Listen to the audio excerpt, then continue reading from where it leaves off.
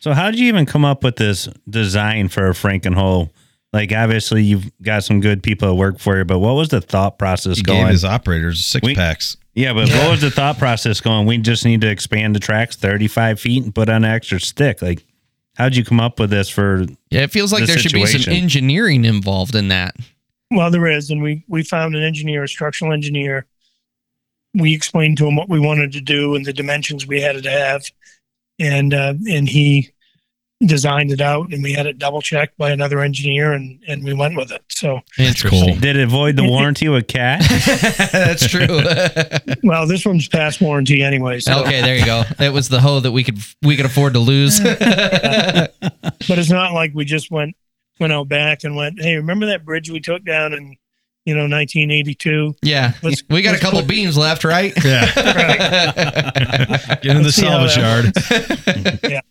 So, but oddly enough, when we put it up on those beams, it of course raised the height of the machine, which required more depth. That's what required the third stick. Yeah, interesting. That is just wild though, because the construction people are so freaking smart, resourceful. You know what I mean? They're so creative with everything, and you can't go to school to learn this. You can't just go get a book, and read how to solve this problem. We call it MacGyvering. Exactly. Yeah. We are like. That's perfect. We are the MacGyvers in the construction industry. I love it. Yeah, it's solving problems is just an amazing thing. It's First Nature. It just creates such camaraderie too. Well, I was about to say, especially if you've got a culture that encourages people thinking outside the box, it is an absolute blast to tackle a large problem like that as a team, start bouncing ideas that start off a little crazy, and then you start getting them all dialed in, and then the next thing you know, you have a Frankenhole that no one else has and no one else has seen before. That's awesome. And the guy, as I said, I was down there yesterday talking to the guys that are, in the trench, the laborers that are in the trench, the operators that are doing the work. They're just beside themselves. The opportunity to be there and do that work. Oh, absolutely. I'm jealous. I want to come out and guest operate that thing. That thing's nuts, and you're never going to see another one in your lifetime, probably. That's likely true. In fact, I did say that to one of the guys yesterday. I said, you may never be on these are young guys, right? These guys are 20, 22. Sure. You guys may never be on another project like this in your life. Yeah. That's kind of the cool thing about those kind of projects outside of the Frankenhole itself. When you get on a really unique project like that, I feel like in the trades, that's where we all kind of really relish that this is a once-in-a-lifetime opportunity, especially on a project like what you guys are doing. Once it's all buried over, no one's going to appreciate what's down there except for the guys that built it. Yeah. Right. So people are going to flush the toilet, and they're not going to ruminate on where it's going. Yeah, the infrastructure in place. It was funny though. We were just talking about it last night. Swim in peace, knowing that there's not shit floating in the water tomorrow. Exactly. We were just talking about it last night though, about how complicated and complex the sewer system is that the American people don't even know. Yeah. It goes in design so you could flush your toilet instead of shitting in a bucket outside the house. Yeah. Yep. Right. So, and families don't sit around the table, and the dad, the nuclear family, the dad doesn't go, boy, we're awful fortunate to have that crew out there, pipes in the ground. So when you go in there and take a shit, yes, it goes somewhere. It goes somewhere. Absolutely.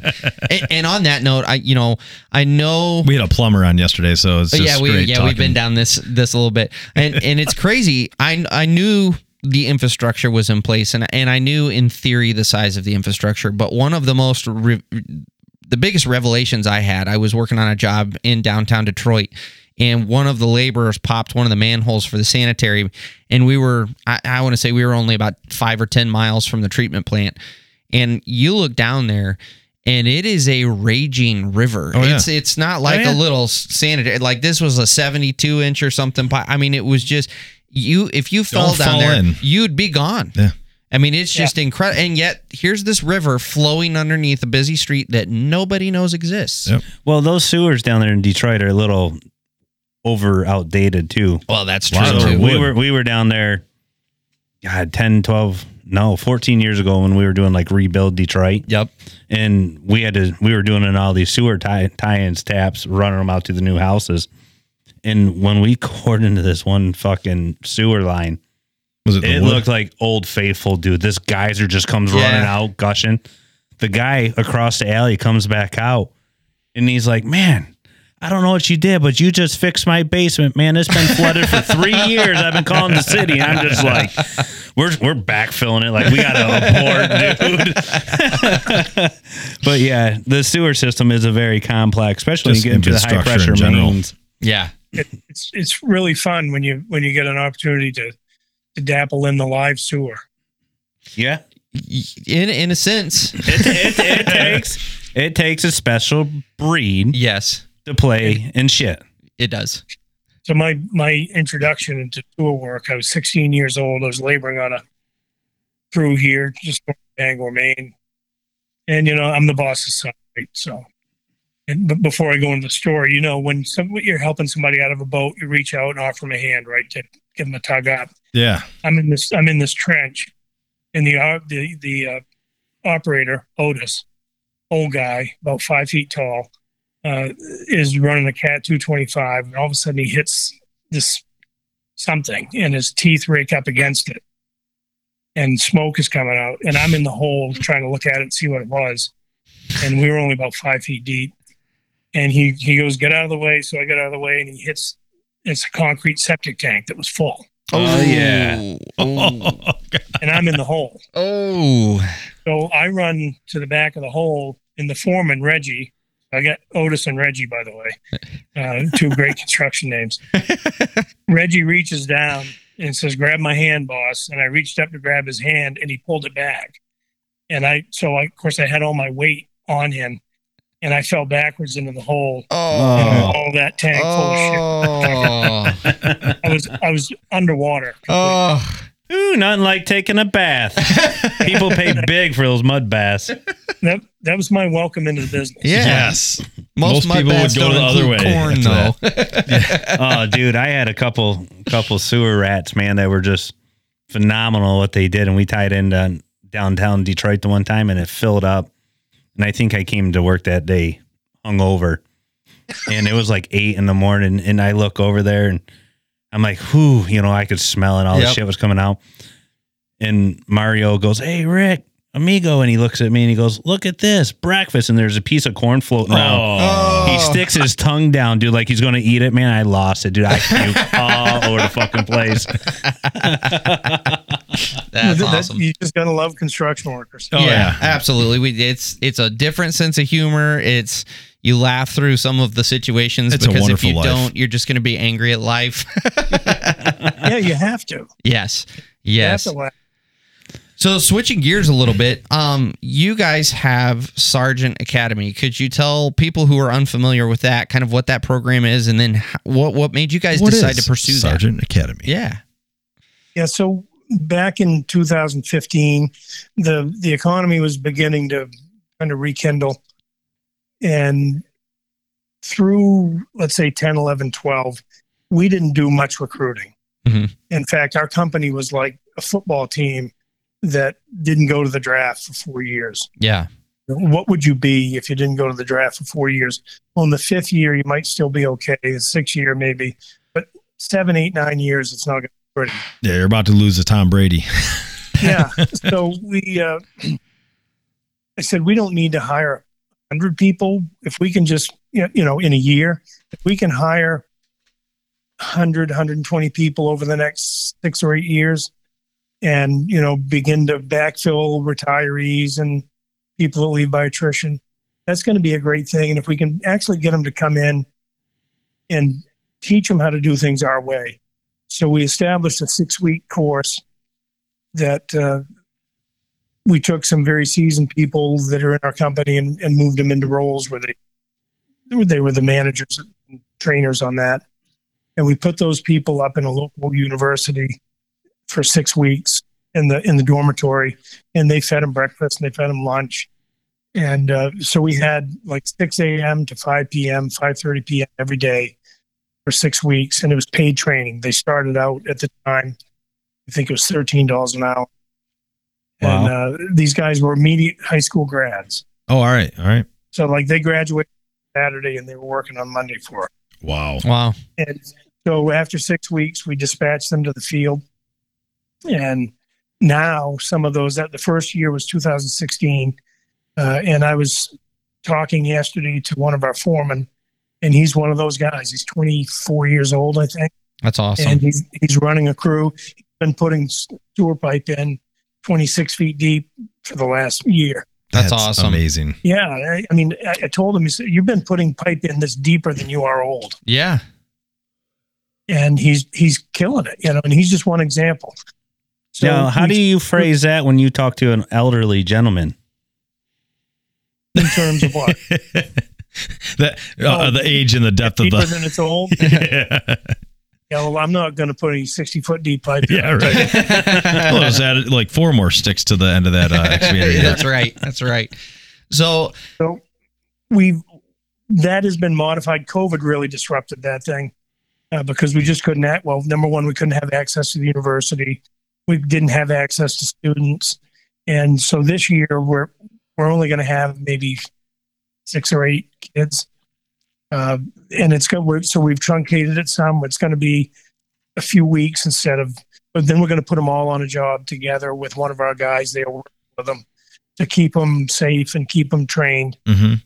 And part of what we do is when we bring them in, we do a lot of personal finance training with them too, because most of them never had a checkbook. They don't know anything about money. Period. Yeah, that's a great program. Wow, you mean you're actually catching on to the school system that we are not being responsible teaching these young adults growing up about money? Actually, we this year we sponsored 4 different schools Dave Ramsey program. Really? That's awesome. Teach at the tech schools. That's very nice. That's so needed in the public education system. Now, why do you guys teach them finances? Why do you get involved right away?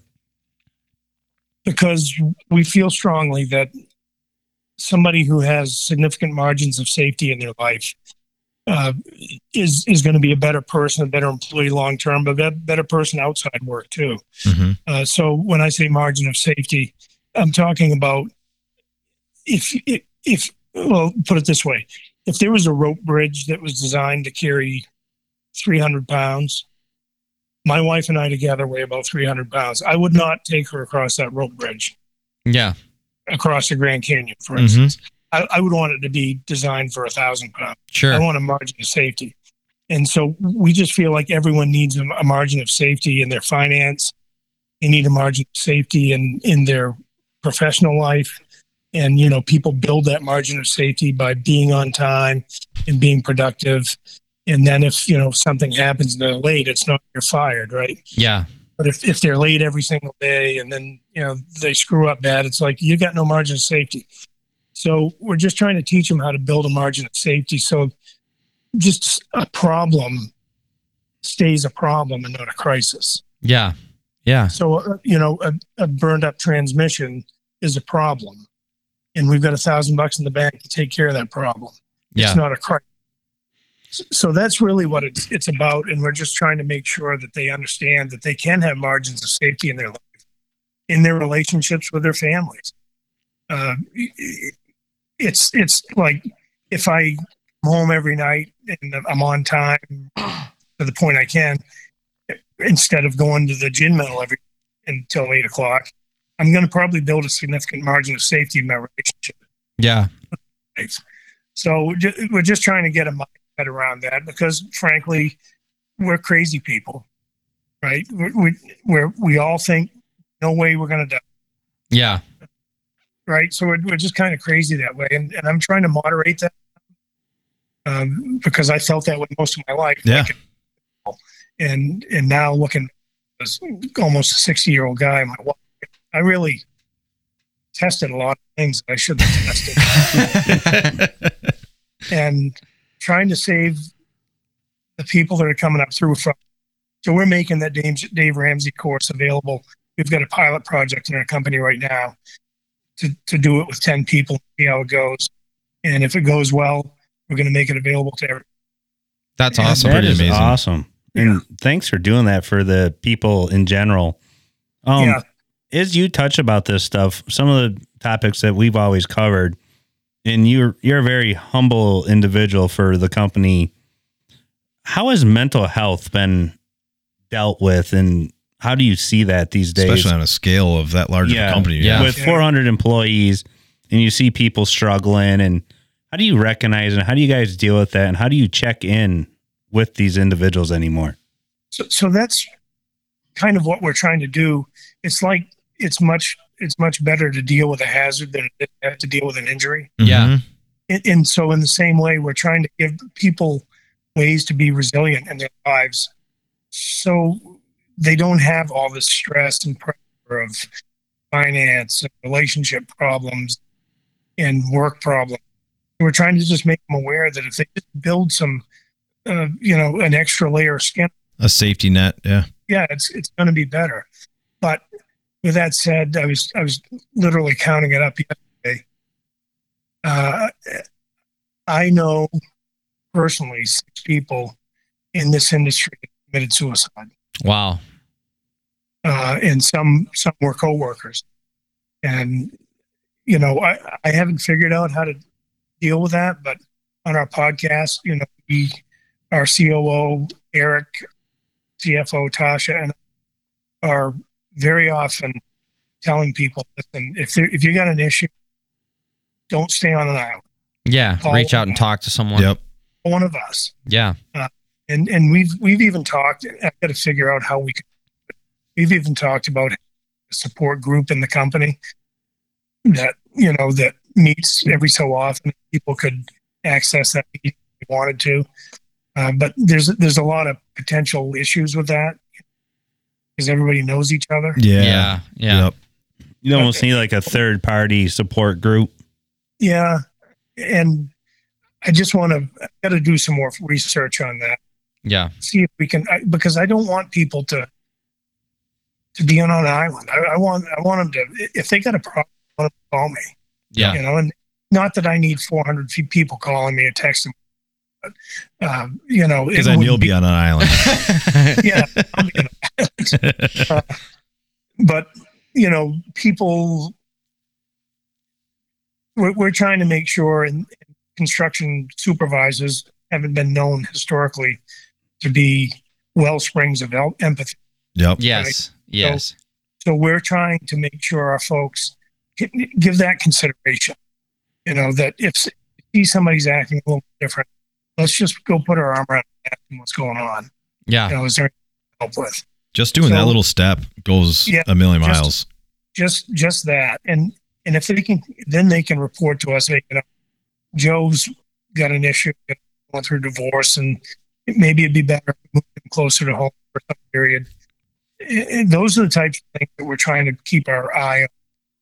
So if somebody's got a challenge, those challenges are wide when you're away from home.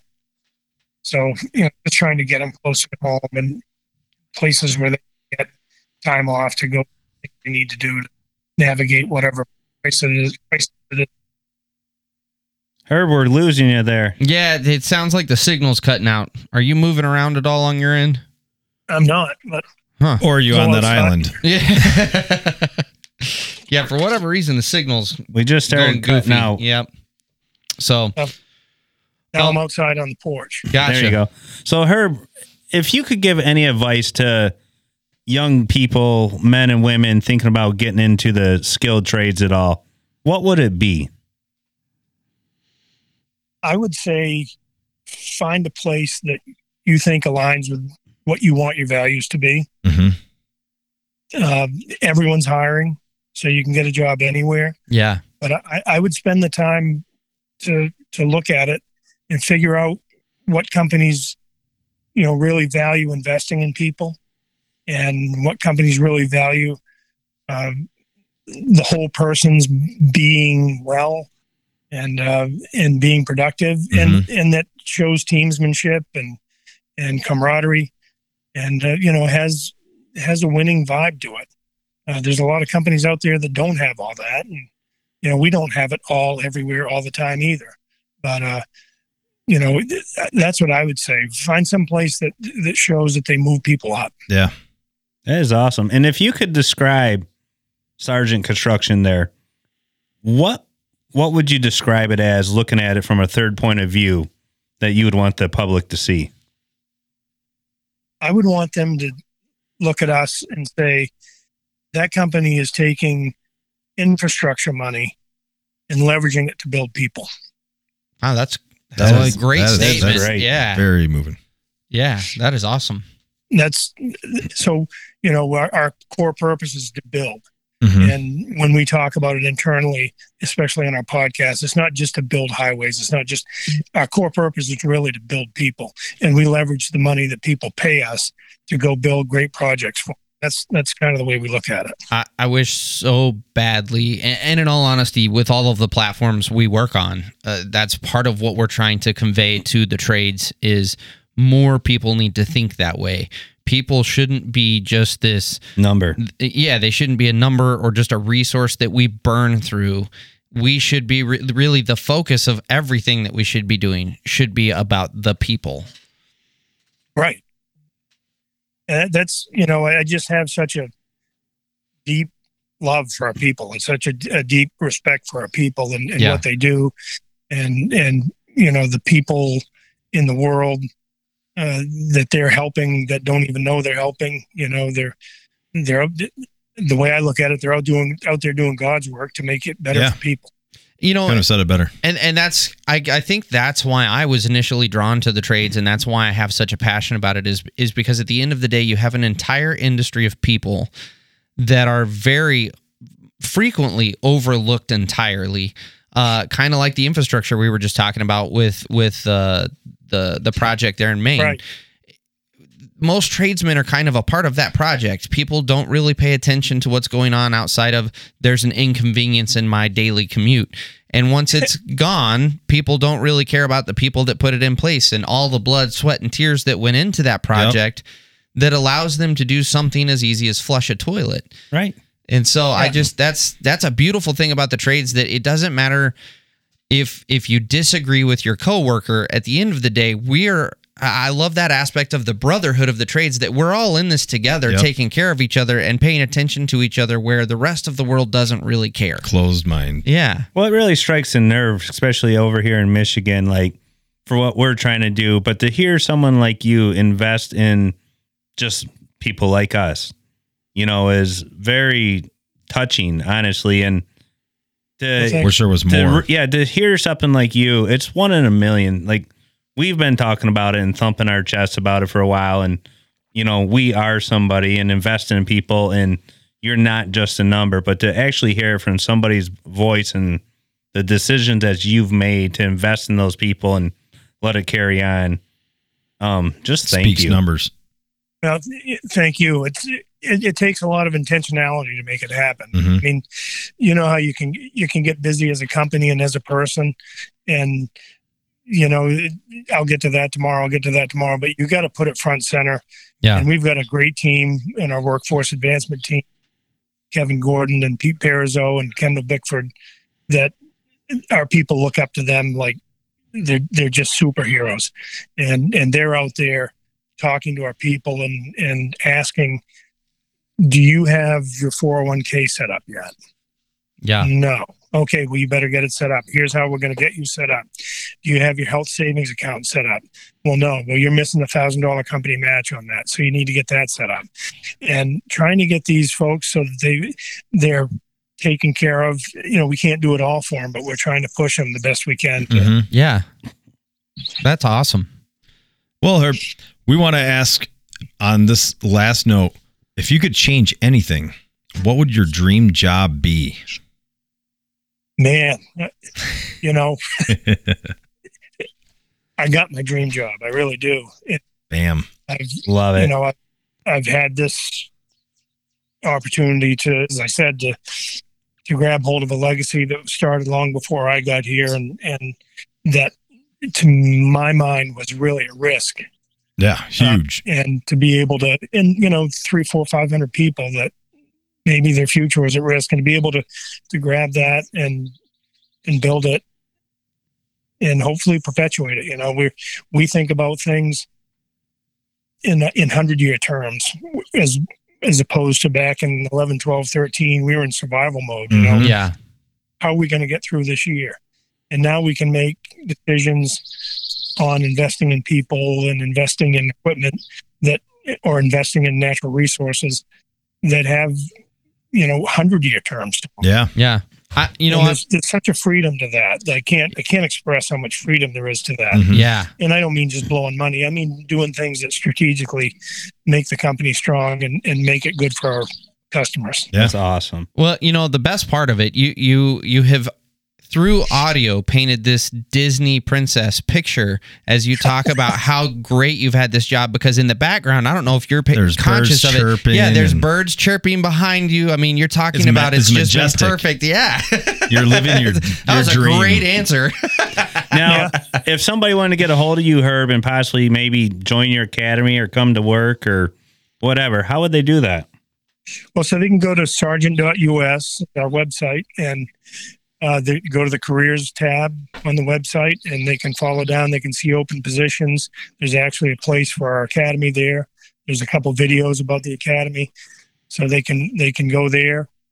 Is the best place to go, and they can actually fill an application out online. Okay. Very cool. Perfect. Well, thank you for Yeah. joining Thank us. you so much pleasure for having you joining us. on. This was great. Yeah, I'm still at the airport in Michigan. I thought you guys were going to pick me up. Oh, I'm on my way right now. Yeah, Matt's actually got a jet, so he can Yeah. pick you up on the way. We got an Uber coming, Herb. All right. Well, it was great talking to you. Thank you guys all for listening. As always, if you're on, well, like I said the other night, if it's not even restricted to Apple anymore. Spotify, any of the platforms, give us a rating, give us a review to help us out. Check us out on Instagram, LinkedIn, Facebook. You know where to If find you got us. a great story, get a hold of us. If you'd like to be on, contact us. We'd love to get you on here, talk, promote it. Absolutely. Talk to you guys. That being said, we'll catch you on the next episode of Sweat and Grind. Peace, guys.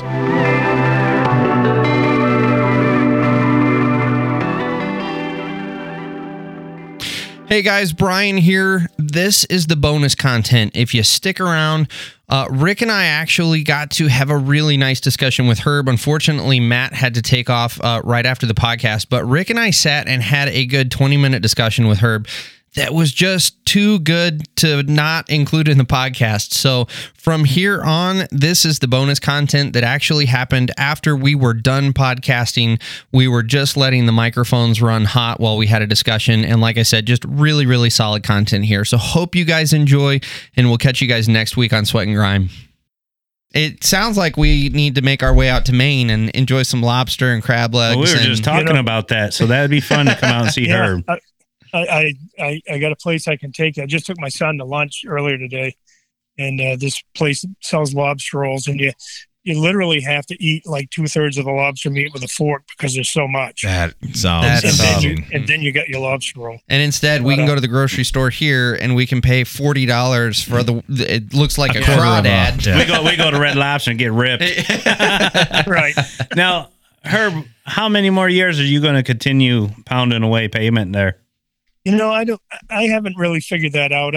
I've got some soul searching to do on that front, because the important thing to me is that I'm never in the way. Yeah. And so, I don't think I am now. And I've got some soul searching to do on that. I'll be 60 next April, and I'm having fun with it. I mean, this COVID thing has sucked for everybody, but Yes. COVID. Yeah. And now we're following it up with, Russia and Ukraine playing around. I mean, it's just we can't catch a break. No, our scales over here are tilting like crazy on yeah. the downhill So- side. I'm thinking 3 to 5 years. Like I said, we'll be 100 in 2026, and I'm thinking that may be the right time. Yeah. So are you guys a high turnover company with employees, or are you just everybody sticks around because they're pretty happy? We probably rotate through about 60 positions a year. Wow. That's not bad. Not out of the You know, numbers. but because we're seasonal, that gives people a reason to leave. Yeah. But the bulk of our people, if they come and stay They're 2 lifers. years, if they come and stay 2 years, I was thinking about this as a stat. I had to drive to Hartford, Connecticut a couple of days ago, and my mind gets racing on all the shit I wish I knew that I don't. And if how many people come and stay a year? What's the average tenure they stick it out? If they stay 2 years, then what's their average tenure? But Yeah. if they come and stay 5 years, it's going to be 30, 40, 50. That's awesome. Now, We had two brothers that retired at the same time at our company party. One ran the D8 and the other drove a low bed. And so we gave them both a model of the low bed driving with a D8 on it. Oh, that's awesome. And they both had been with the company for 51 years for one of them and 54 years for the other. Wow. now, obviously, you guys are a pretty big influence out there in Maine. Yeah. What have you guys dealt with, like at the state level, for your success of the company and keeping the employees around? Like, what kind of difference and impact have you guys made? And then have you seen other states and people reach out, kind of trying to follow your leadership with your footsteps? Yeah, I've had, since we became an ESOP, and this newsletter, Maine Biz, did a story on us becoming an ESOP. And we were the first construction company for decades to become an ESOP. And so they put a story in, and I started getting calls all the time. And now I'm getting them from all over the country. I mean, it's probably every other week I'm on the phone with somebody, and I'm glad to do it, you know. Yeah. I'm on the phone with somebody who's considering an ESOP, people that I connect with on LinkedIn, you know, that I don't know at all, but want to talk ESOP. And I was just on the phone with someone last week. And so, but in state, there's a lot of people. There's probably 20 people that I've talked to that went on to become ESOP. Interesting. That is impressive. That's interesting. Yeah. Well, it sounds like you're on the same journey, except for we're just podcasting about it. Yeah. you're putting into practice all the things we're trying to tell people to do. Yeah, that's awesome. But what we've done though is, you know, like with this Dave Ramsey thing, instead of trying to roll it out across the company all at once, let's get 10 people and let's build a successful story around it. So then everybody else will want to get on that wagon. Yeah. So we're trying to do things either by project, like we have something we want to give a try, we do it on a specific project and prove it out, or do it in a smaller region. So like our Virginia office or our New Hampshire office. So, you know, we don't stub our big toe on the whole company. It's just a small piece. A lot of these programs you're implementing and the things you're putting in place, if you're looking at it purely from a balance sheet perspective, it doesn't make sense for you guys as a company. And I love the fact that you're doing it, but for you guys as a company to just go invest time and money into teaching your employees how to save money. What's the big sell to your upper management team on doing those sort of things? Or is it the fact that you've got a team that all just thinks and realizes the value in that? Well, we all want the best for our people. And the three of us, us upper management, and really the next level down, we've all had our financial crises and personal crises. We don't want everybody to have to go through it. Now, reflecting back on your personal journey, you know, all business aside, all the 400 employees, what have you learned and what have you actually taken away from this whole ride? Well, it hasn't been an easy life, frankly. Yeah. I mean, my childhood was we were here in Maine, and my mom was from Georgia. Dad met her when he was in the service down there and moved her up here, had 4 kids, and then they got divorced, and we all moved back to Georgia with my mom. And it's been kind of a struggle in a lot of ways, but for whatever reason, personally, I always drove down the road and thought about all the people that took me under their wing and all the people that were kind enough to me to give me some mentorship. And I never reflected on that stuff in you know, my childhood. Mm-hmm. You know, all that stuff. I always drove down the road going, boy, you're one of the most fortunate sons of bitches you ever met, you know? Yeah. Because of all the people that had taken an interest in me, all the way back to my little league coach, you know, that used to pick me up. He knew I didn't have a dad. He'd pick me up and take me to games and practices, you know, and I always kept in touch with him. And I took a few years ago, I went down and took him out to lunch. And, you know, I said, you're the guy. When I was on that baseball field was the only time I was safe in my childhood. Wow. Now, do you feel like a lot of your childhood and your upbringing was a lot of the fuel to the fire of the motivation, the way you invest and try to help every employee that comes through the door? I think it is. I just remember the struggle. I remember my personal struggles, and it's just such a motivator to try to get people to not have to go through the same struggle. Yeah. Not miss payment, not the stress that thing puts you through, and organize your life in a way that you can. It's not like you're flying in the fog all the time. I was an instrument pilot for a while. And, you sure are glad you have those instruments. Yeah. But just having them so that they can see the horizon more clearly and things don't sneak up on them. Because being in your 20s, man, it's like walking through a haunted house and you're wondering what's going to jump off the walls. Yeah. Yeah. You're being in your 20s and 30s, when you start having kids, and there's just a lot. Life starts coming at you real fast. That's what I mean. Yeah. Big waves, man. Big waves.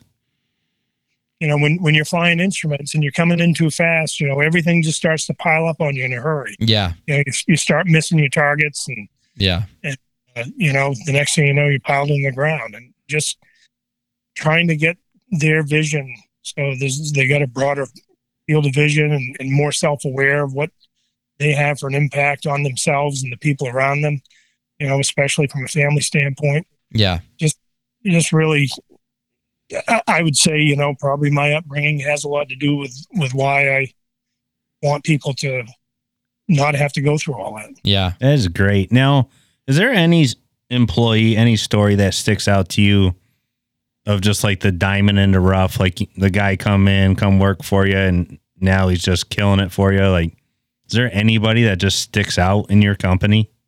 Yeah, I wrote about this guy on LinkedIn. His name's Brian. And when I first started in business, it's a solid name. Yeah. He spells it with an I. Oh, well, we can't all be good. Awesome.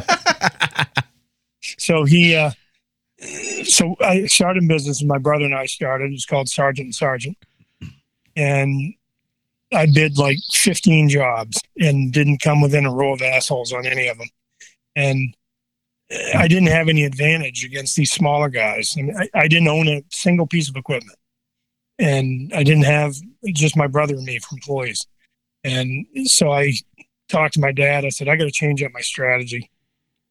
So there was a Walmart. This is when the big Walmart wave was going. And there was a Walmart coming into Bangor. And I said, I'm going to bid that job. And he said, shit, dude, that's like a $5 million job. And so I said, yeah, but I got to do something. And the only other bidder is going to be HE Sergeant. Mm-hmm. And I know they know their cost, so they're not going to give their equipment away. Plus they have overhead. So I've got an advantage on them because I haven't got any overhead. Mm-hmm. So we bid the job, and the guy called me up, got me down to his office, and he went through the scope of work and said, this is what we're willing to pay you. And I said, oh, that's not enough, really. You kind of cut me here and there. And he said, well, let me ask you a question. How much equipment do you have? I said, I don't have one piece, but I've got a dealer that, I've got the dealers that are willing to rent me equipment. I've got that all set. He said, how many employees do you have? I said, well, I got my brother and me.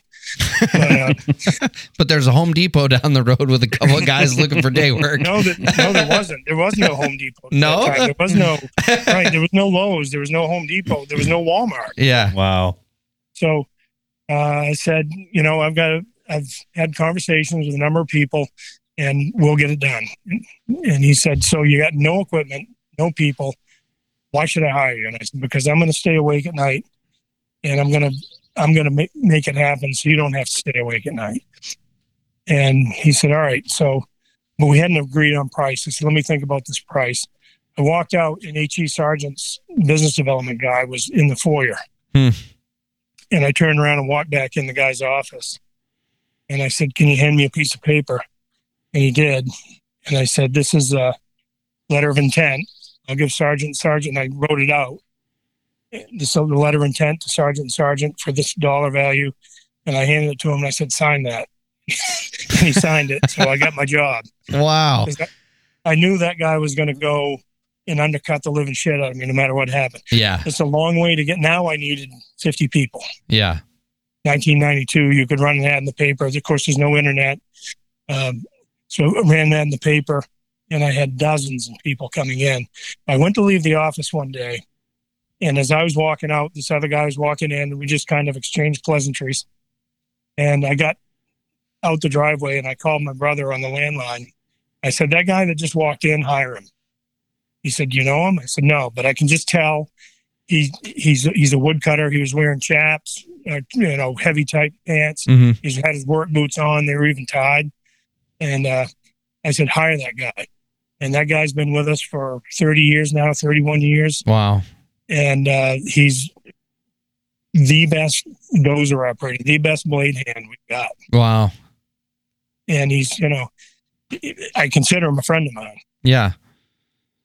I will say that's one thing about having the longevity in one place like you have is the stories that come out of that and the relationships that these are not small, even though that's not necessarily the guy that you're having over to your house all the time and your buddy's on that level. He's an employee. You have the depth of that relationship to where, he's a First friend. name basis. You're to have those sort of that is such a rewarding thing. That's awesome. Yeah. Well, and I mean, I know his kids and know him, and they're just such good people. You guys know this. I mean, they're such good people. Yeah. There's so much humility most of the time in the people that are in this business.